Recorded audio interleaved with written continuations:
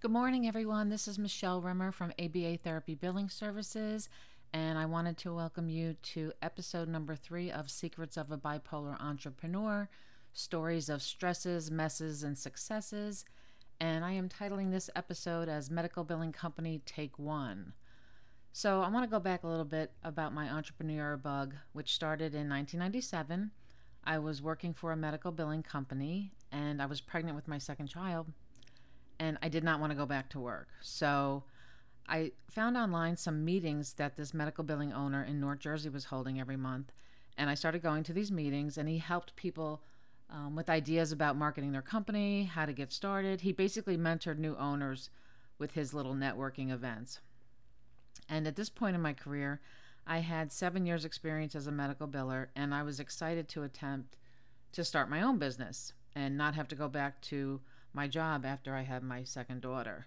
So it was late 1997, and back then direct mail was huge, and I ended up getting my first provider very quickly. It was a gastroenterologist, and by word of mouth, I got 2 and 3 more clients, and I was so excited because I didn't have to go back to my job. So I was like, yay, and I felt like this was a success, starting out this way and getting clients very quickly.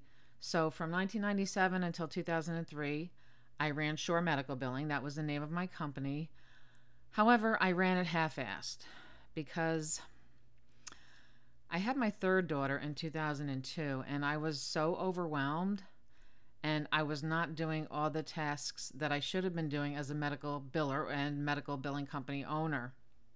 So the billing was getting done, but that was about all. So if I'm to be totally honest, I wasn't posting payments, I wasn't doing follow-up, I wasn't doing accounts receivable, I wasn't maintaining the accounts receivable, and it wasn't good.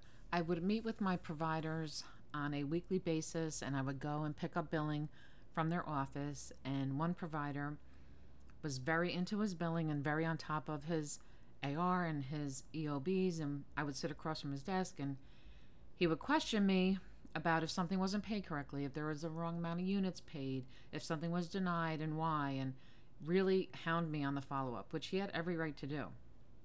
And I just was not keeping up, and I think that he knew it.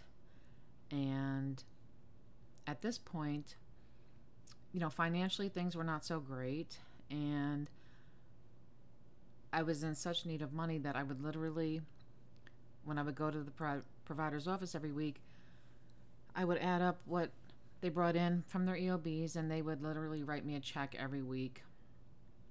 I don't think they realized, I don't know, maybe they did, that I really needed that check every week.